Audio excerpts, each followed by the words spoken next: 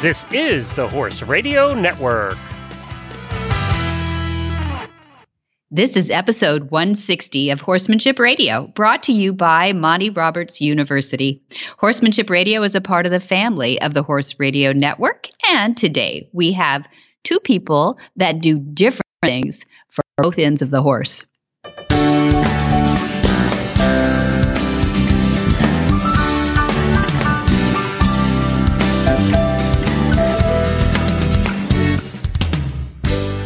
This is Debbie Laux, and you're listening to the Horsemanship Radio. Thanks for joining us. Horsemanship Radio airs on the 1st and the 15th of the month. I have my producer today, Jen. How are you, Jen? Hello, Debbie. I am doing Fair to Midland today. Fair to Midland. Hey, we have a place called Midland that's close by to us. So, anytime you want to visit. I'll stop by for tea.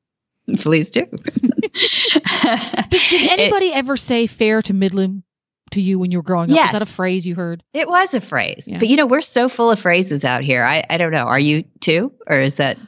We had our special ones, and Fair to Midland was one that we had. Yes. I do a lot of business with, globally. So I end up talking to a lot of Germans for one season and a lot of Polish or South Africans or Australians. And I found that I used to think that they had their expressions a lot, like the Irish, right? And then I realized, no. We have all the weird expressions. We're like the melting pot for expressions. And if somebody doesn't, English is the second language, to listen to ourselves talk is ridiculous. All the silly little expressions that, like Fair to Midland, what is that? If you're Polish and you're struggling with your English, don't use that phrase. It will confuse the person on the other end. Yes, I see. Or you have to go around, explaining yourself all the time, which sort of defeats the purpose of having those cute little expressions. But anyway, it is a privilege, though. It is a privilege to meet these people from all over the world. And, there's people that have come and gone through the household, growing up at the Roberts household, that have really expanded our minds.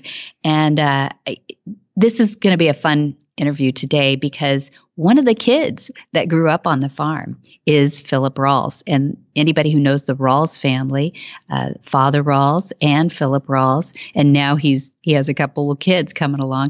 It's really a legendary family in the Western reining world. So we're happy to have him. And then another gentleman who worked in the racing industry down here, but it's a doctor, a veterinarian, who has found a specialty and moved east and created the Horseman's Lab. And I'm excited to introduce, some more natural ways of parasitic control. So it'll be our health section. What is old is new again.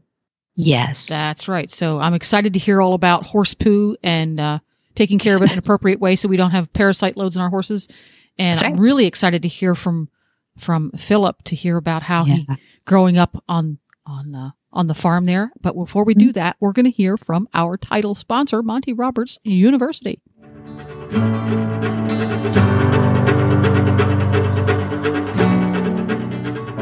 Imagine if you could take Monty to the barn with you. Watch and learn as he addresses each challenge with your horse and answers your questions too. You head to the arena and you work on each new lesson, knowing Monty's there to encourage you, all with violence-free, tried and true methods. After all, he's been helping train horse lovers all his life. With his online university, you could be like Kathy, a retired teacher who just bought her first horse. Recently, I went to a tack shop to look for a smaller halter. I'm 61, just purchased my 14 hands POA the day after my birthday, just a few weeks ago, after never having had a horse. And yes, that's crazy, but as a retired teacher who never had a hobby other than teaching, I decided to go for it.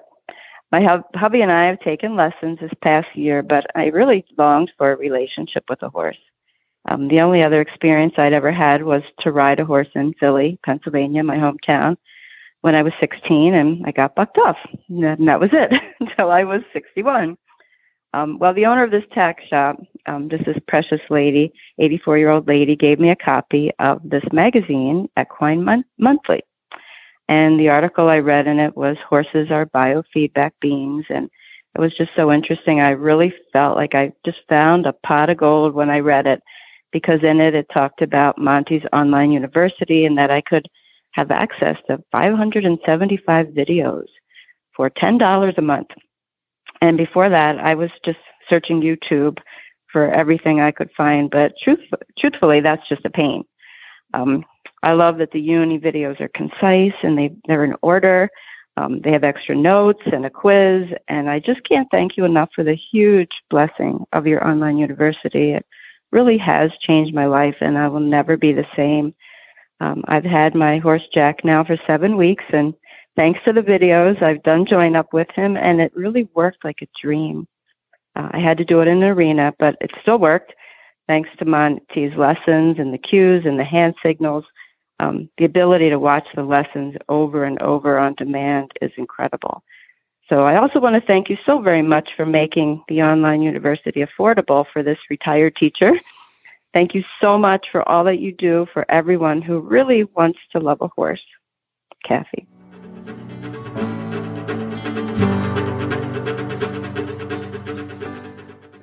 Dr. John Bird, the owner of Horseman's Laboratory, has a lifetime of experience with horses. As a child, until entering college, he showed horses in pleasure and reining classes.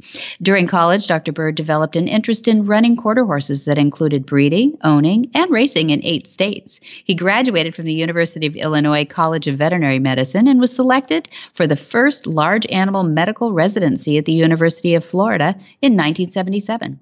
During his junior year, he received the Illinois Standard Bred Breeders Award for the student most interested in equine medicine.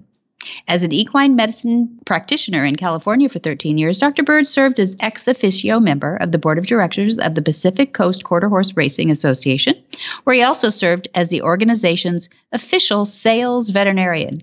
In addition, Dr. Bird frequently officiated as veterinarian for horse shows sponsored by the management of the Orange County Fairgrounds in Costa Mesa, California.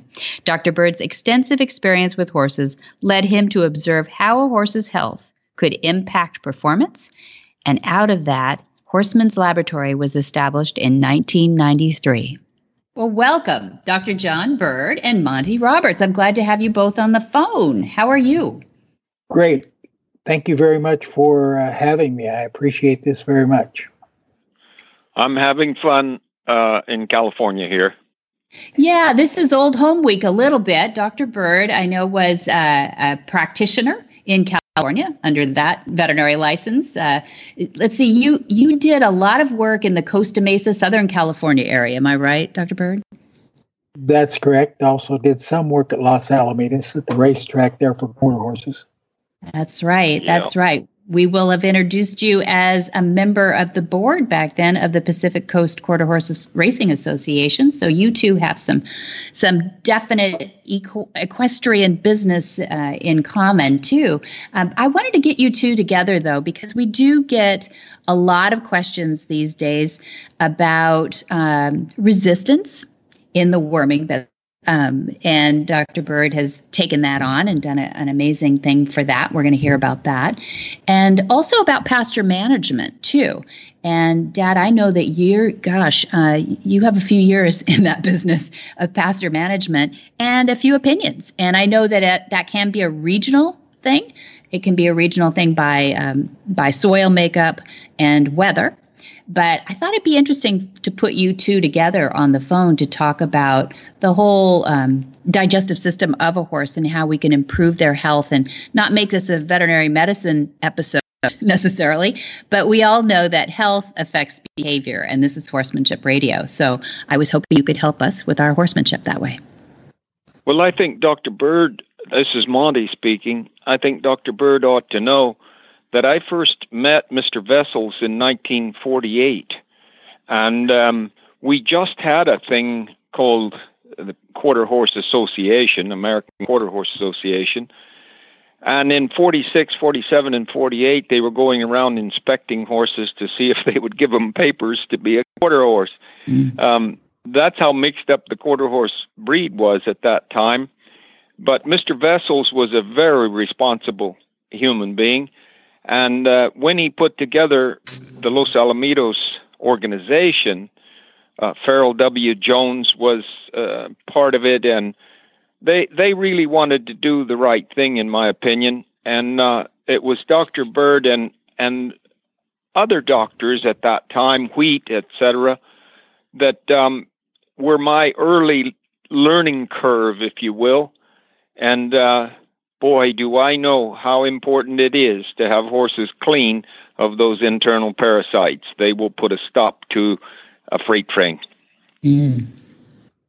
It's very true, and certainly with the resistance, it's very difficult because most of my clients used to say, well, all my veterinarians just tell me, just go ahead and deworm them.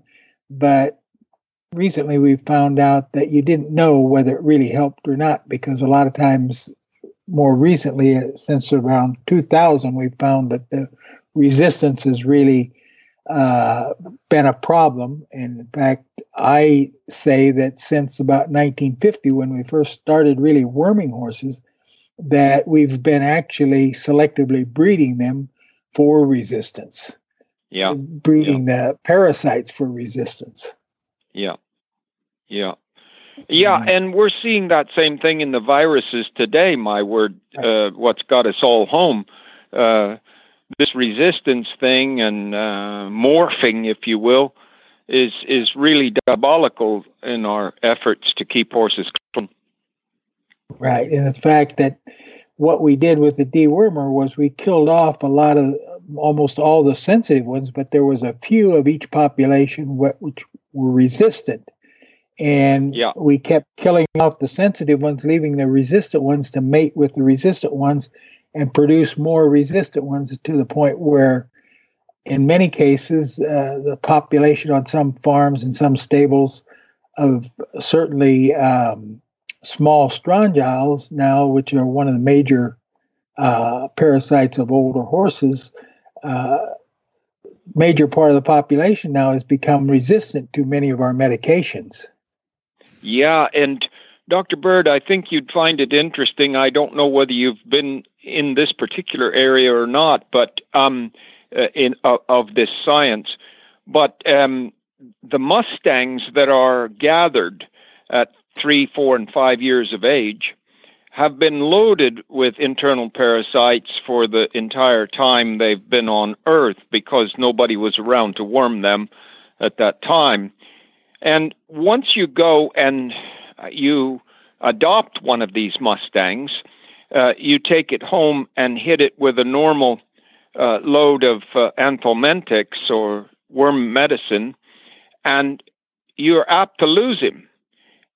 And many of these Mustangs are so loaded with internal parasites that you kill off so many because they haven't been resistant so much because of the lack of medication that they've had. And you kill off so many, the next thing you know, they're on the floor with a high temperature, and it's horrible. All my Mustangs that come through, we do 25% 4 times in about 4 months, and then we start to increase it and gradually deworm them. Right. I haven't dealt much with Mustangs, that's for sure. But it's interesting. I have a small boarding stable, and I have one here. And interestingly enough, she hardly ever needs to be dewormed because she never has any eggs in her samples. Yeah. Yeah, that's interesting. Yeah. So that was one of the things that I wanted you to talk about, because we do know that resistance, Dr. Bird, is a problem, and we've been perpetuating that problem for a long time. So you at Horseman's Lab, what's your philosophy on worming? Because we all want to do right by our horses.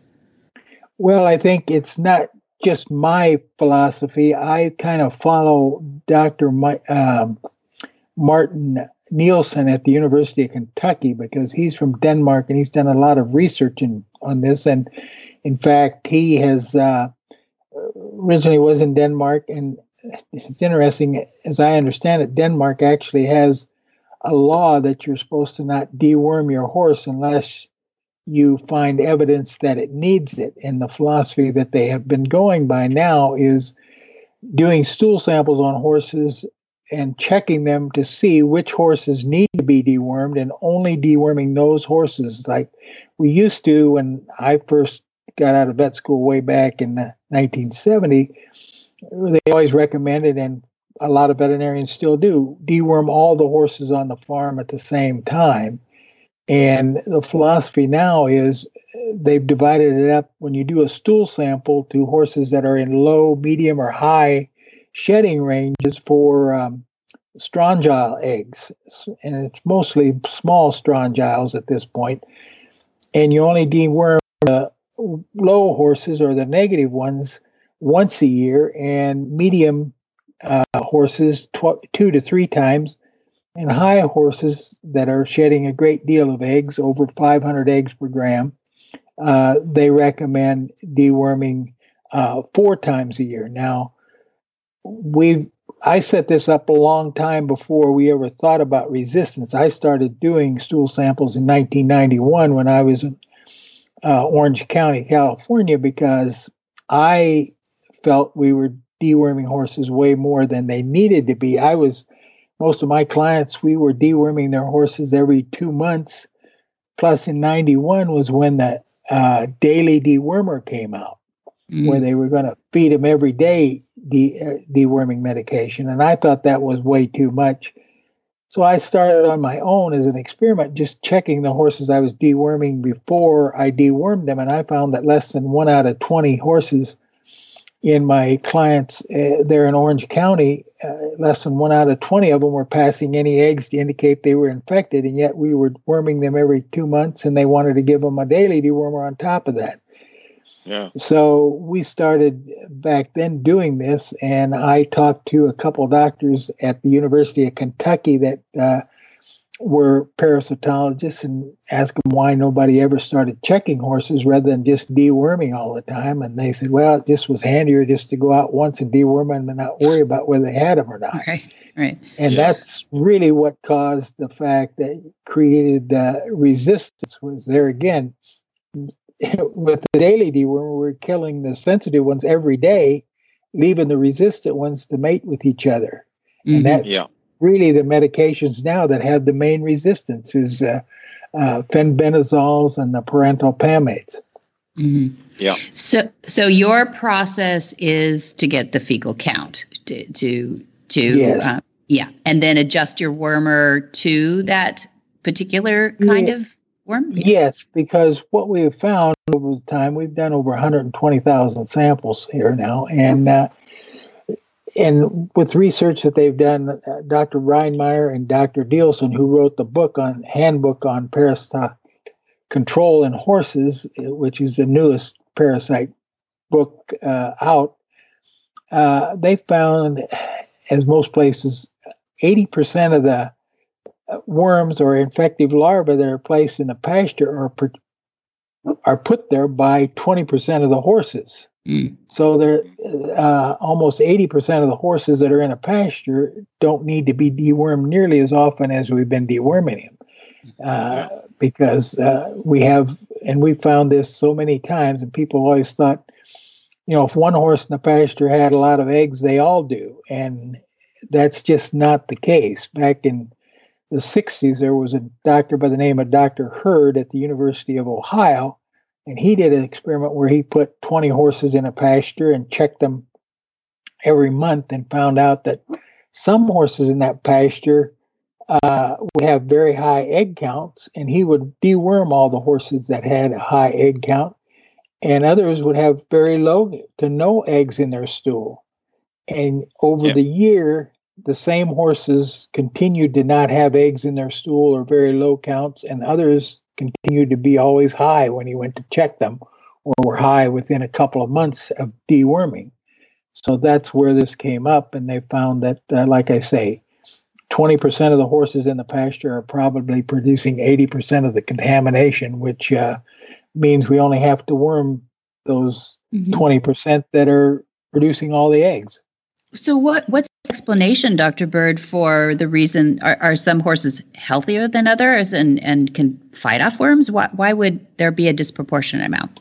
Well, it's not necessarily the health. It seems like it's their immune system. For some reason, some horses recognize the parasites as being a foreign substance and do kill them off somewhere. They don't really understand where this takes place, but you know, the strongyles and the roundworms migrate through the body of the horse, and I'm fairly confident that the immune system somewhere along the line attacks these larvae. For instance, in foals and even weanlings, yearlings, you know, they always have a high round worm egg count, and but as the horses get older, 2-3 years old, the egg count for roundworms really go down in them without even deworming them for the roundworms. And by the time they're 4 or 5, we hardly ever find any horses with roundworms in their system. So we know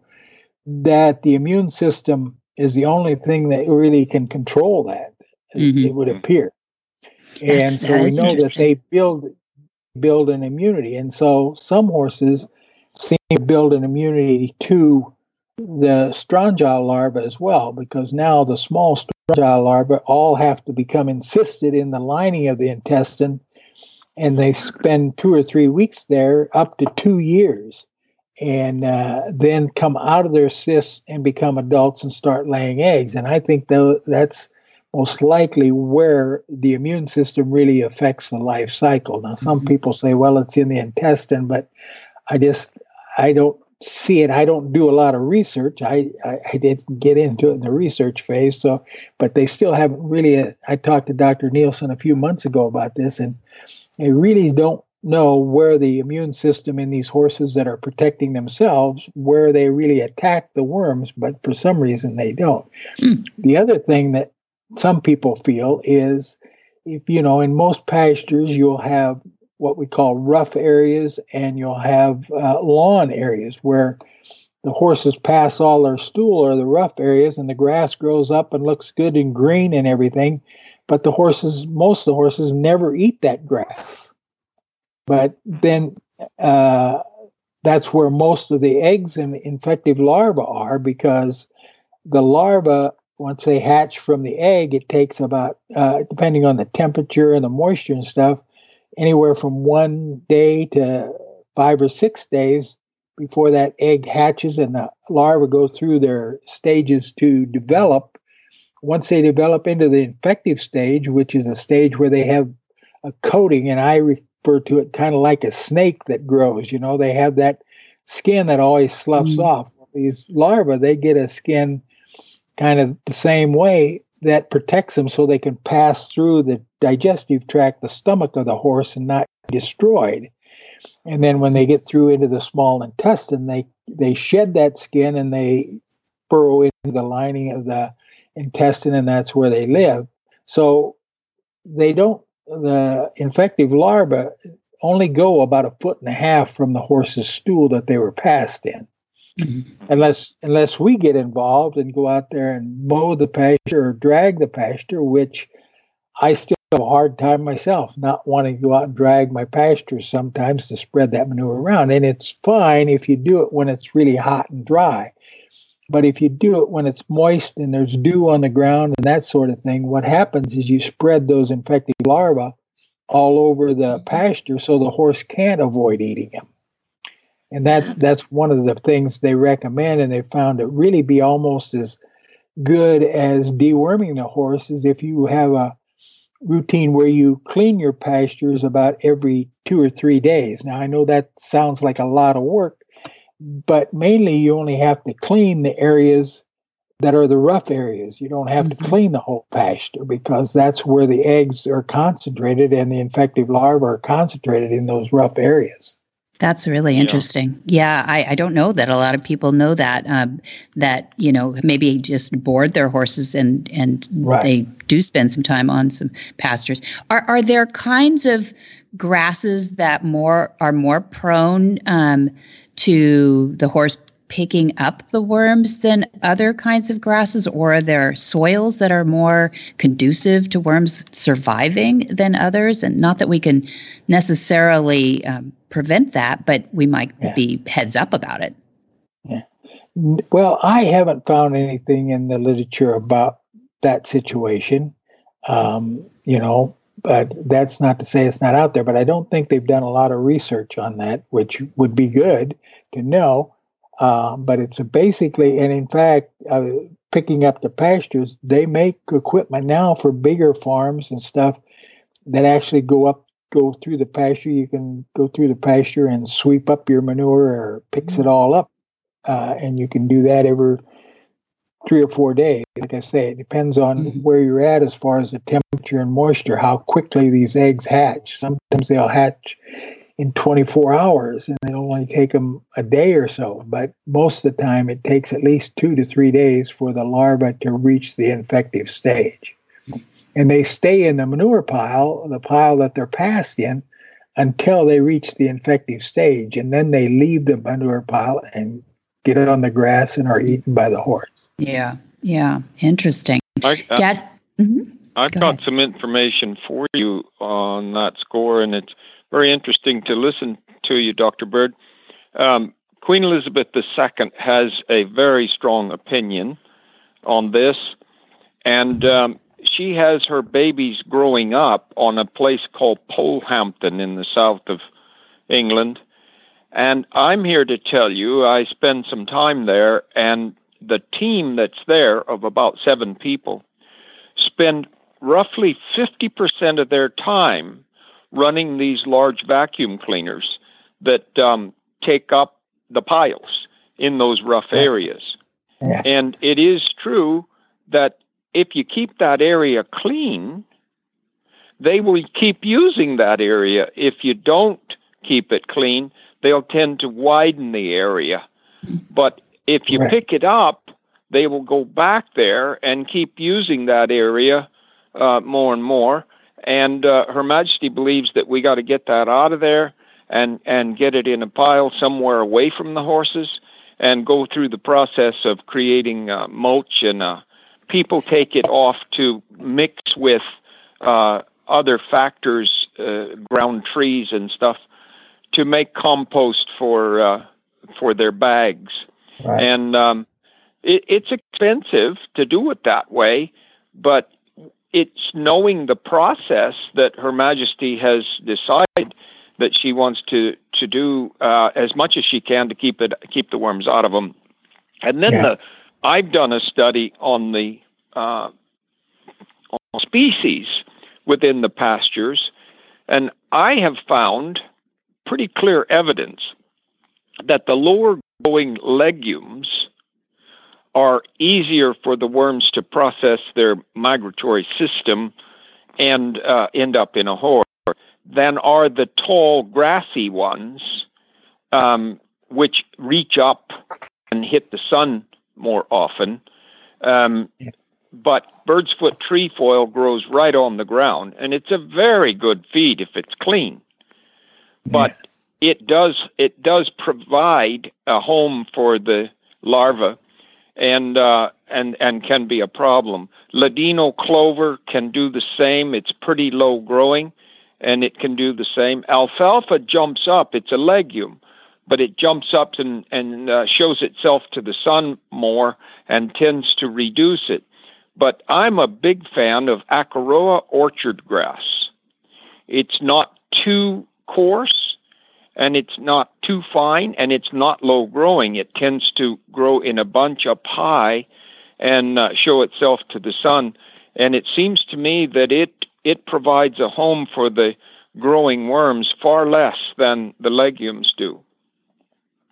Yeah, I think that's probably true, because they do claim that most of the infective larvae will never get up over 3 or 4 inches on the grass. Right. They generally stay in the shorter area, and that may be because it seems like they will crawl up on the grass to that length, and then when the sun really hits them and it starts to dry out, they will actually go back down to where it's more moist or shaded, because they will burn up their energy, and they can't feed while they're in the infective stage. So anything that causes them more to metabolism more, which heat does, why it will cause them to use up their energy and die, actually. Yeah, and I advise people here in California to top dress with annual rye, once a year during our growing seasons, so that the annual rye just grows in 1 year and dies, but it provides high food for the horses. That is to say, elevated food off the ground, and keeps the horse from digging down into the lower reaches where the larvae seem to be far more concentrated. Yes, that would be, I think, a good idea. Fantastic. Yeah, I've had good luck with that. This is really good for people to know. I'm so glad I got you two together. This is so great. And a crazy time to actually be recording this too, because time will and history will show that this is during the time of the coronavirus. And we are still in the quarantine lockdown in California. I imagine you are too in Illinois. Is that right, Dr. Bird? Yes. Yeah. Yes, we are. Yeah. And ivermectin comes up in the news, which you don't usually hear on ABC or CBS or NBC. But so a lot of horse people perk their ears up at hearing ivermectin in the same conversation as the coronavirus. Is there any credibility to the fact that we're going to be joining our horses in the worming process?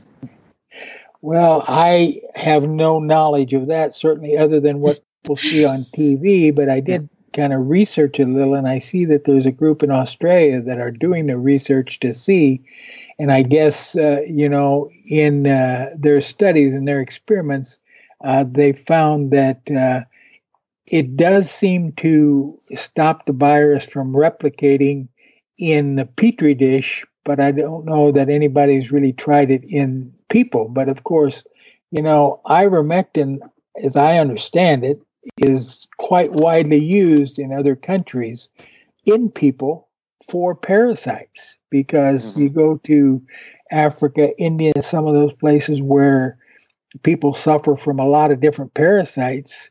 Ivermectin is, as I understand it, one of the main things that they use to control them in humans. But Dr. Bird, I would ask you, since we have an audience on this phone right now that love their horses, and typically this audience cares for their horses. A lot of them are not professionals that ask a horse for their life every day, but they love their horses. And is there some way that they can read about your findings and stay posted with the things that you do and recommend? Is there some sort of publication that you do? Well, anytime we publish any articles or anything like that, they're placed on our website and on our blog, which is horsemanslab.com. There you are. And they can go there and they can see what we do and see what we offer. And they can, if they want to have their samples done, they can order them right there. We send them a little container that they pack full. Now, one thing that I will tell you that we found is interesting, because when I started this, I was concerned because everybody said you couldn't send the samples through the mail, that they would all disintegrate and be gone before they got to us. But what we found was kind of interesting. And again, I credit Dr. Nielsen because he explained this to me. When I first started, I had these people sending me samples, and some of the samples, there would be larvae that were in the solution when we started to count the eggs, and a lot of the eggs would be embryonated. And so I, at first, even before I really started, I looked around to try to find a way to preserve the sample. Couldn't find any, so I went ahead and started, and I found this phenomena that they'd all come in the same envelope, so they were all exposed to the same environment, and yet some of the samples, the eggs would be hatched. Some of the samples, the eggs, there might be some that were hatched, some that were embryonated. And so when I first met Dr. Nielsen, we were talking one day, and I asked him about that, and he said, well, I thought maybe, because there's like 40 different species of small strongyles, depending on what book you read and when you read it, because it seems they're finding more or whatever. I said, do they really hatch out at different times? I thought maybe certain species of eggs would hatch sooner than others. And he said, no, the reason I think it's for it is the fact that the eggs need oxygen in order to develop and embryonate and hatch. And he said, if you pack the little container really firmly full, and clip which we recommend is close the lid, they won't hatch. And sure enough, we started really recommending that very strongly to our clients, and we hardly ever see any embryonated eggs unless the people don't read the directions on our little containers that tell them they need to fill it completely.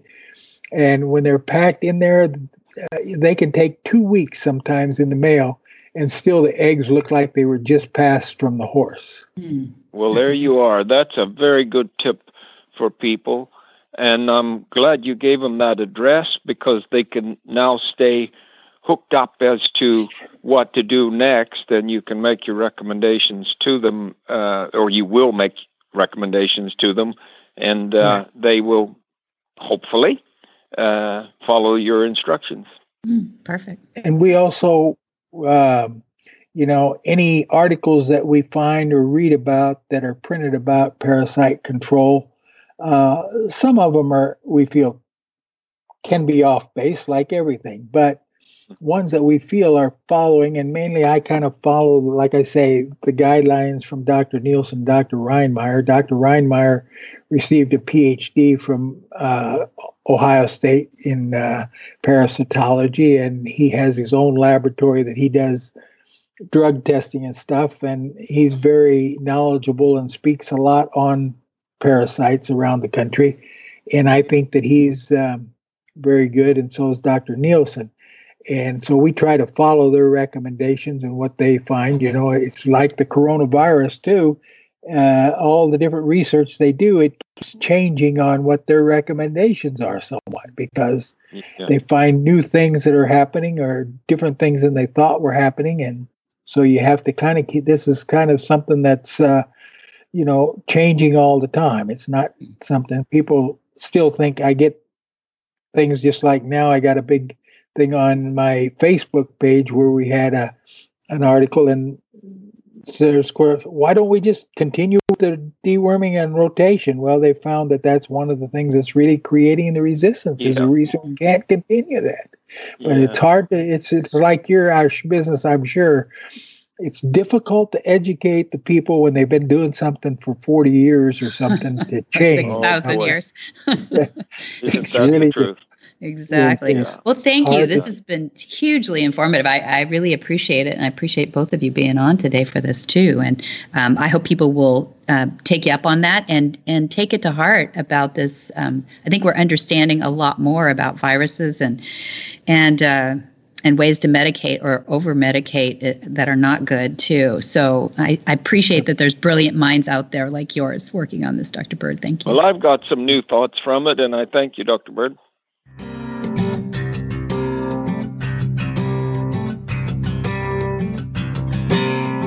Cavallo Horse and Rider offers a wide range of innovative products that provide comfort, protection, support, and value for you and your horse. Cavallo's easy-to-use, economical, and effective hoof boots are available in 3 styles and 6 sizes to fit your horse's hooves and your riding style. Cavallo's got your back, too, with their Total Comfort System saddle pads for English, Western, and Tucker saddles. Look for Cavallo's simple, sport, and trek hoof boots and saddle pads at your local tack store, or you can visit them online at cavallo-inc.com.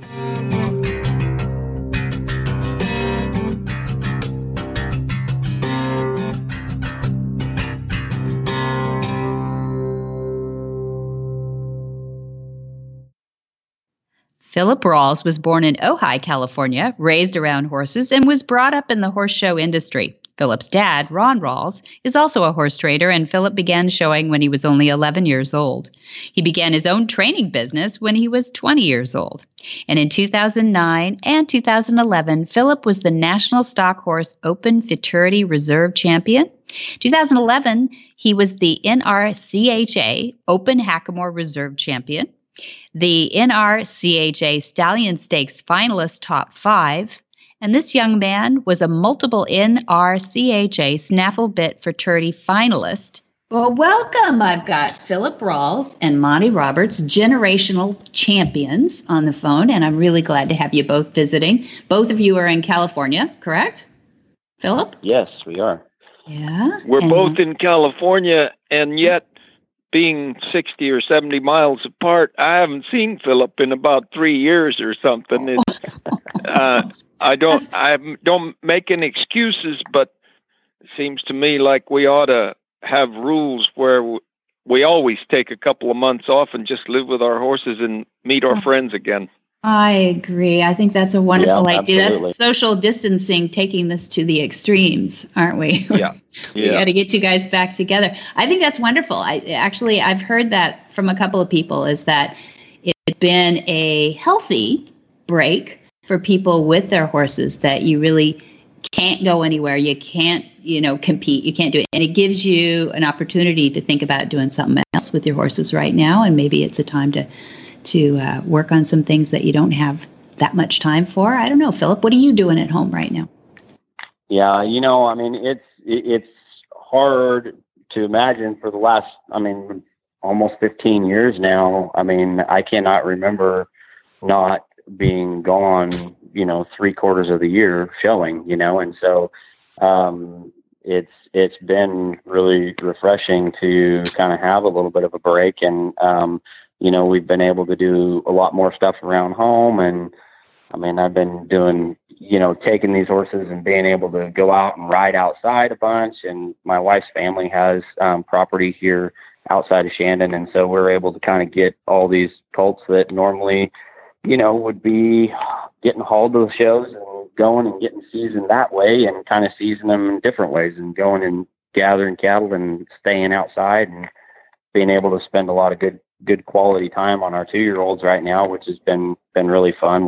We've been promoting, Call Me Mitch for the last few years, and this is kind of his first 2 crops of babies. So that's been really nice to actually have all the extra time at home to be able to kind of sift through and see what we've got. And it's been really good. It's been a nice break for the family too, especially with 2 young kids, we've been hauling them up and down the road to every horse show all over the United States for the last several years. And it's been really nice to be able to, step back and just do the little things around home, which, we don't need to go to town very often. So that's nice. But we've been building gardens and doing all kinds of stuff. Awesome. We do all this stuff that you don't have time to do normally because we're home so little. Yeah, I love that you're growing a garden. That's great. I think I saw a wonderful article. I didn't get to read it all yet. I just noticed it across the wire in the Quarter Horse Journal. Kirsten Agumuller just wrote on you and Call Me Mitch. Speaking of Mitch, and tell us about that. That looked pretty cool. Yeah, we haven't got the translated version, so I don't know exactly what all is in it, but. We've known Kristen for several years now. She's the first year, 3 years ago, when I showed Mitch there the first time, I had met her and her husband, and and got acquainted with them. And then we've seen them there at the World Show and during World's Greatest each year. And it's been they're really nice people, and I believe that was published in Germany. And so it's kind of fun to have. That horse generates a lot of fans and a lot of publicity just in general, just because he's, pretty special, unique horse. And he's got quite the fan base all over the world. So it's fun meeting people, that have followed him and they love to write about him. And so it's, we try to do what we can do. At the time we're at those shows, we're getting him out and they're taking pictures with him and they're doing, all kinds of stuff, and it's been a lot of fun. Yeah. So you're still showing him and you're still getting him out. He's shown and trained by Philip Ross. That's big stuff. He's been a special horse. We bought him as a yearling and trained him and showed him and have had a lot of success, across the board. And, now he's kind of transitioning more into, his breeding season has gotten very busy. So, we won't be showing him. We have been showing him during breeding season the last couple of years just to kind of keep him out there. But I think once breeding season's done, there's there's a few shows here towards the end of the year. You know, I don't know if we're still going to get to have it or not, but we're kind of slated to go to that Run for the Million. It's $100,000 bridal class there for in Vegas at the end of July. So that's a pretty exciting event. So hopefully they're going to still have that. But if not, you know, we're going to cut on him a little bit more and just kind of keep getting him out there. You know, I mean, he's sound and healthy and he loves to go show. And so I think that's kind of special as far as, you know, a lot of those horses, you know, they jump up and win something and then retire them, you know, and I think it's kind of a testament to him and just his being good-minded and liking his job, you know, and he can keep showing at a high level, you know, so, but he's done plenty. He doesn't owe us nothing. Yeah, no, but it's fun that you're having fun still too. And I'm hoping that some of those shows, as we speak, this is almost May of the coronavirus quarantine, and some shows are talking about going virtual, which would be fun. I know people are dying to see horse shows again and see, you know, horses again. And so I'm hoping that maybe that will be a performance only, you know, and web streaming or something so that we can see you, because we'd love to see you out there having some fun. But yeah, absolutely. I don't know, Dad, when's the last time you got to see Philip ride a horse?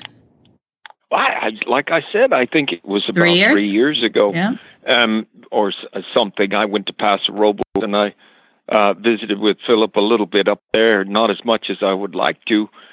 Philip was raised on this farm and was with us 20 odd years here. And yes, I know he traveled a lot and showed a lot. I read about it and hear about it and all that stuff because Pat has a horse called Blackie. She calls him Blackie. His real name is Black Design.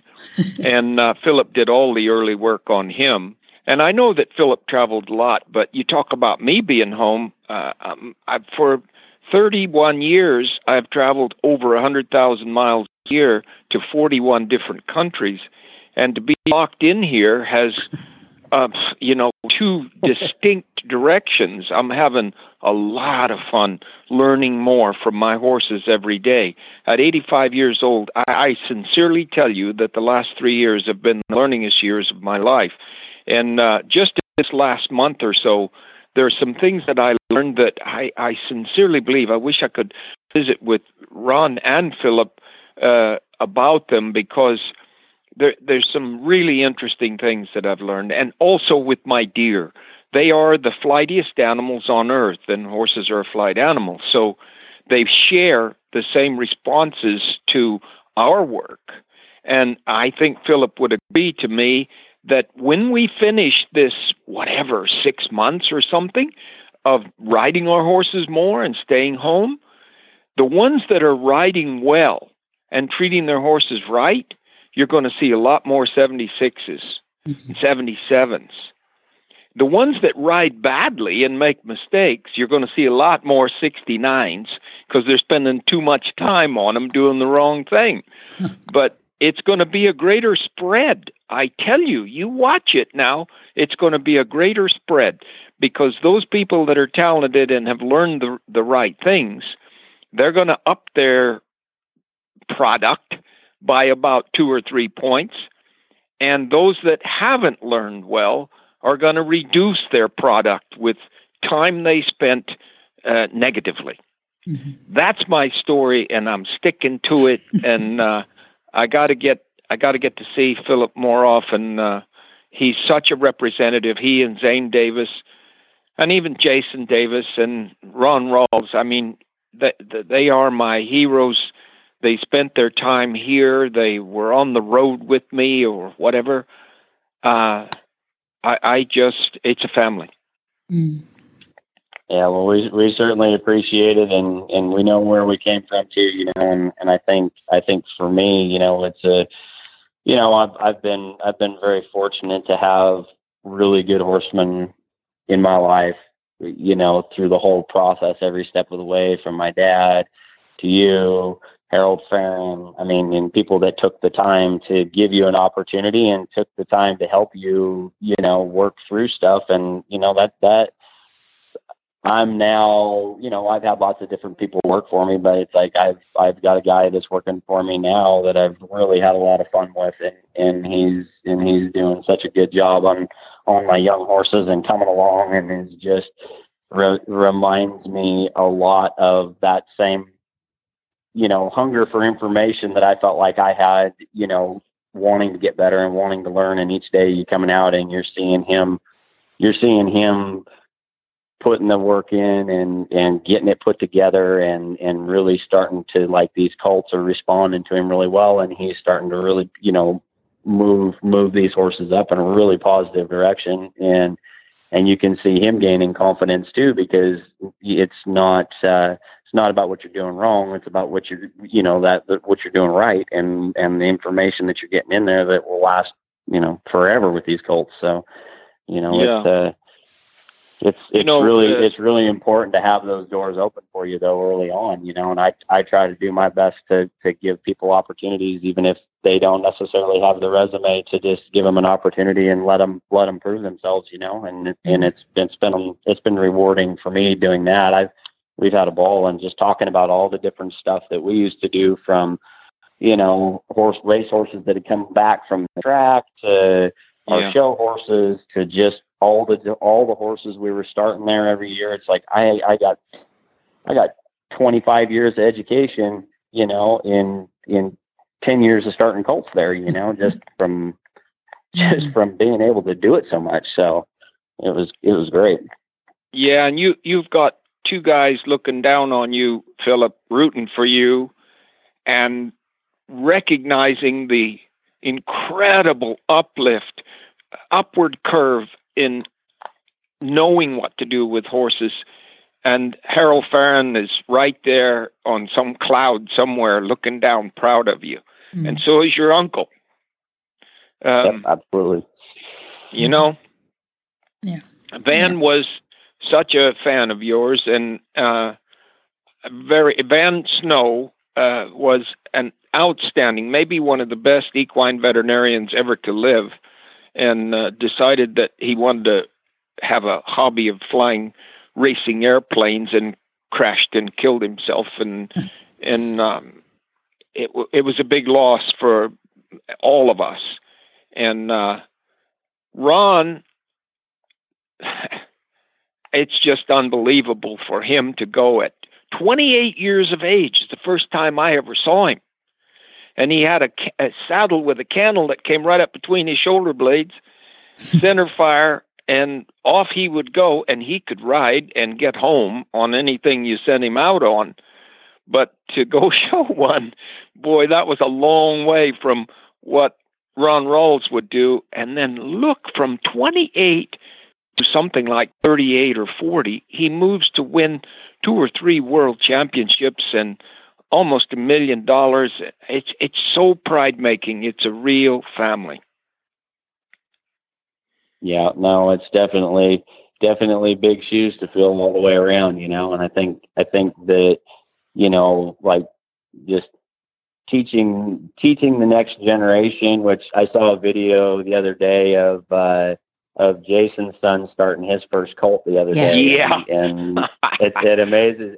Time flies. It's so fast, it doesn't seem like to be old enough yet, but, just seeing that and just remembering back, all the fun stuff that Jason and I did there, and the fun projects we had, and from the Mustangs to the racehorses to all the different stuff. I mean, I find myself reminiscing all the time about all the great opportunities that we had to learn, and so it's been really good. Well, they can say what they want, Philip, but I think that the working cow horse taught me more about what to do with racehorses than any other discipline that you can name, because you're asking a horse to want to do it, and they've got to show that they want to do it, or you don't get the 76 that you need. You get a 69, 70. And many racehorses are just doing it because they're afraid not to do it.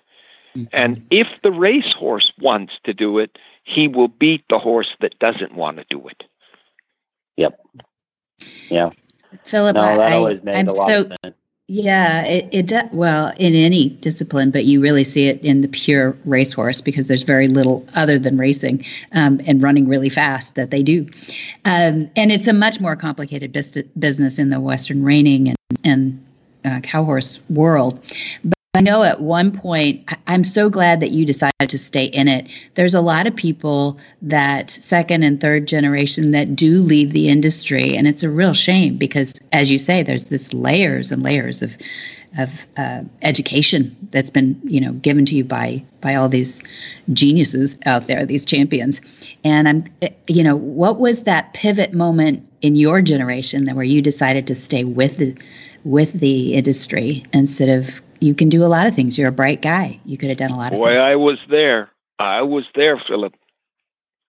Yeah, no, I know. I mean, for me, I felt like, there was, I was working really hard to try to step up to that next level. And I felt like I was a little bit, I had a point there where, my horses were broke and, I felt like I was, showing confidently and just not really necessarily knowing how to get to the next level, and, you feel like you kind of get at that spot where you're like, man, am I just here or is there another level to this? And so you go to picking brains and you go to talking to, Monty, talking to Harold, talking to my dad, and just saying, hey, let's break it down again and, figure it out like that. I think that's the thing for me is that as always, even you go through those peaks and valleys just in general, that you're always questioning yourself. Because if you're not questioning yourself, you're not asking, you're not asking the right questions in general of like, how can I do this better? What do I need to do here? How can I improve this?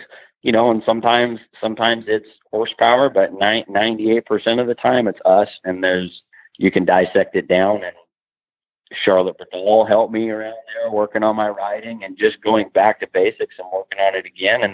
And then you start feeling the improvement come. And I remember Monty talking to me about, I think I was running and stopping a horse and he was asking me why I was leaning in my right stirrup. And I don't even know that I'm doing it, so little things where you're having trouble with it, you start breaking it down and you start seeing light at the tunnel. Like you're like, hey, well, I just need to, keep reevaluating and keep working. And that to me, it's kind of an addiction because you keep feeling like you're getting better and you can't wait for your next horse show.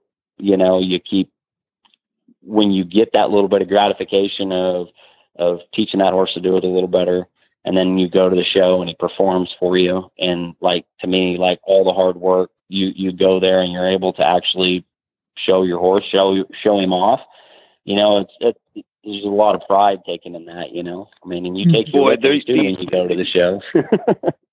These words, Philip, are so gratifying to me because there was a time when you and your mother and I sat down in my kitchen and there was a conversation about going back to school and learning more of something else and getting out of this business of needing a big score from some judge that wasn't giving it to you.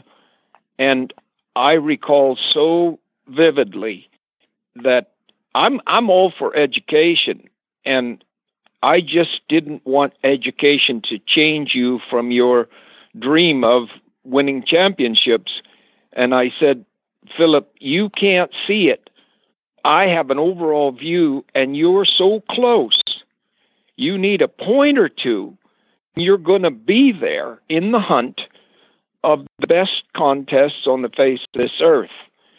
And you walked out of that room and I guess you considered it and then made a decision to stay with it. And boy, I couldn't be prouder of you for it. And I know your mother was also concerned, and sure, she wants her son to be a success wherever he goes, but I think she was in favor of you continuing this effort that you're on now. Yeah, no, I remember the conversation well, and I think a person like for me, I rode and trial and errored a lot of stuff. And then, I think your outlook on what you're doing and the pressure that you put on yourself to win something, it eats you up at times, you know what I mean? To where it's such a roller coaster. And when you're close, but you're not getting it over and over and over, you know what I mean? Sometimes you start to question whether whether you got it or not, Yeah. And so I think sometimes, like when you're in that, like it's important to have conversations like that, and then have that, like, hey, you're there, just keep grinding it out, and let's keep rolling on, and you're like, yeah, well, of course. 'Cause it's like, I couldn't get away from riding horses when I don't have to ride horses, I ride horses, because I love it. And, and like having John here and working with that, and teaching the next generation and I get a lot of fulfillment out of that as well, because you can see their excitement from them learning. And I remember me doing the same thing. And it's just like, I remember vividly, like, oh, well, I used to start colts like this. And then, I learned about driving. I took that to the next level, and then I learned about the next thing. And then I had Harold involved in, coming and helping me, and, and Charlotte, and, constant conversations, it just keeps you'll never reach the end, which I love, like, I don't feel like you ever, you never quit learning, so it's constantly challenging you every day. So, yeah. I was telling stories the other day just about being down at Flag Is Up, and it's just, I just remember when, going through those horses and having the horses that we were able to go down the road and show and do all that, and was really, I mean, that was the start of, the whole deal. I mean, I'd rode a lot of colts, but actually training horses for myself and the public and you guys, and doing all that and putting up with all my mistakes, and it was life-changing for us, because now I get to do what I love to do every day. So, and now I get to get my kids involved in it, and it's great. And having you and Zane and Van here at the same time, along with Ron, it was, I have to look back on it to realize how much fun it was. And I should have realized it more when it was happening, because it was truly the building of champions. Boy, when you think about it, I mean, there's a lot of talent wrapped up in that story. Yeah.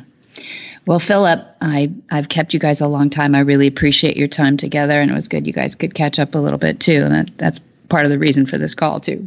But I know that your website, I'm going to put a plug in for you if you can't remember it, but it's philiprawlsperformancehorses.com. And I want people to go there and admire. It's a great website. It's a great Facebook page that you have too. And you put a lot of tips up there, and you do a lot of things that trainers don't always do. You're very open about it. And it's just a beautiful country too that you share photos of you and your family with. And I think people should get to know you. You're an amazing horseman, an amazing dad. Mm-hmm. I appreciate it, and it's my wife is directly responsible for all of our advertisement and stuff, and she does a great job with all of it. And I feel like this, our family, Cow Horse family, with extended family through everybody that we've been involved with, it's it's everybody's kind of going through some trying times right now with this whole coronavirus business, but you really see how everybody pulls together, and like, I feel like my wife really reaches out and puts a lot of extra effort and into letting people in on a lot of insight to the behind the scenes stuff that a lot of people don't know about. And we take it for granted because we're doing it every day. You don't really think about it, but she always puts a lot of great content on there and cool pictures, and it's always fun. We get a lot of great feedback from it. So, and I know she takes a lot of pride in it. Good. Well, thank her for us. That's great. Yeah.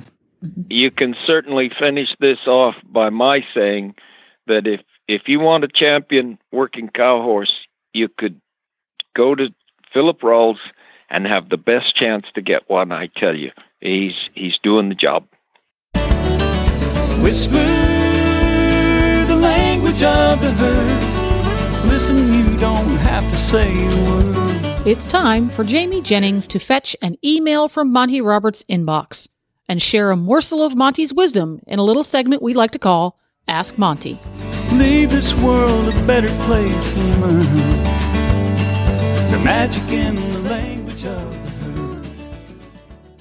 G'day, Monty. After many years with horses, I'm just beginning my journey with Join Up. My past practices have been more organic with a bit of information from here and a bit from there.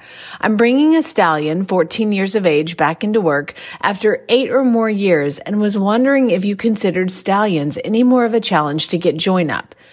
He is a kind boy, cutting bred and trained by his breeder as a young horse, but I've never ridden him before and would like to get him to join up as part of my process. Currently, time and finances don't allow me to join your study program as much as I would like to. Finding myself now widowed and having to cull all but our breeding stallions in one mare, I would like to get back in the saddle for myself and my late husband. Regards, Fiona. Monty's answer. Dear Fiona, congratulations on all fronts. Your stallion probably has several years to enjoy working with you. Unless he is aggressive, then Join Up should be no different than from the young horses. I advise students all the time that this is the horse's language. It is their procedure, and it is a fact that I learned it from them. I'm sorry about your loss, but proud of you for choosing to explore the world of horse-human partnerships. For more of these insights into good horsemanship, go to MontyRoberts.com and click on the words Ask Monty at the bottom of the page. Hi, I'm Monty Roberts, and I'm dedicated to training horses without pain. You can learn to do it too on my Equus Online University. Western, English, the beginner, or the advanced rider. It doesn't matter. You can connect with other students online too, on our forum, and there's a new lesson every week. It's a lifetime of learning for you on my Equus Online University at MontyRoberts.com. What in the wide world of sports is going on here? Where in the world is Monty Roberts? Monty is looking forward to meeting some new friends, two-legged and four-legged. June 21 through 23, 2020 is with Monty Roberts, Temple Grandin, Rick Lamb, and lots of other presenters at The Movement, themovement2020.com. June 29th through July 3, then we have Monty Special Training Brazil. And July 24 through 26, we have another Horse Sense and Healing for our veterans and first responders. Yay. And August 3 through 7, we have Monty Special Training, our annual big course, 5 days with Monty. And then August Farms. At Flag is Up Farms. That's right, Jen. And August 17th through 28th, we have our Gentling Wild Horse course. That's the one that people come from all over to do that one. And then September 11th through 13th, we'll reach out to second Horse Sense and Healing this summer. And we also have on that same weekend, September 11th through 13th, we have a CHA Equine Facility Management Certification course at Flag is Up Farms over 3 days. That's really fun. There's a lot going on at Flag is Up Farms. Always. Always, always. And you can make a week of it, too, because Flag is Up Farms is located in Solvang, California, where it is A, beautiful, and B, a great place to visit. It is, yeah. Wine country, horses, Danish pastries. What more could you want? The pastries. Oh, yes. I highly recommend it. And if you did not commit all of that to memory, we don't blame you. You can go to MontyRoberts.com and have a look at Monty's calendar yourself, or you can give them a call at Flag is Up Farms. The phone number is 805-688-6288. And for details about today's show, go to horsemanshipradio.com, where you're going to find links, photos, and more information about today's guests and topics. We love your feedback. We want to hear from you. To do that, you can email folks by way of MontyRoberts.com, but you can follow them on social media. Monty Roberts on Facebook and on Twitter and Instagram. It is Monty_Roberts. And don't forget, you need to have all of the Horse Radio Network shows with you wherever you go using the Horse Radio Network app. The Horse Radio Network app for your Android or iPhone. Go to your app store and search, or you can listen to us on your favorite podcatcher, iTunes, Spotify, etc. That's right. Etc. Is that a new one? Many thanks to our sponsors too. I thought maybe there was a new name. Oh, yeah, etc. They're all such strange names, aren't they? Like they have weird Stitcher names. And many thanks to our sponsors too. Monty Roberts University, Cavallo Horse and Rider, and all you listeners. I really appreciate all your comments, and just as Jen said, those comments make us better. I appreciate it, and give us ideas for new people too. So be sure to visit all the other great shows too on the Horse Radio Network at www.horseradionetwork.com. Until next time, have many happy horse hours.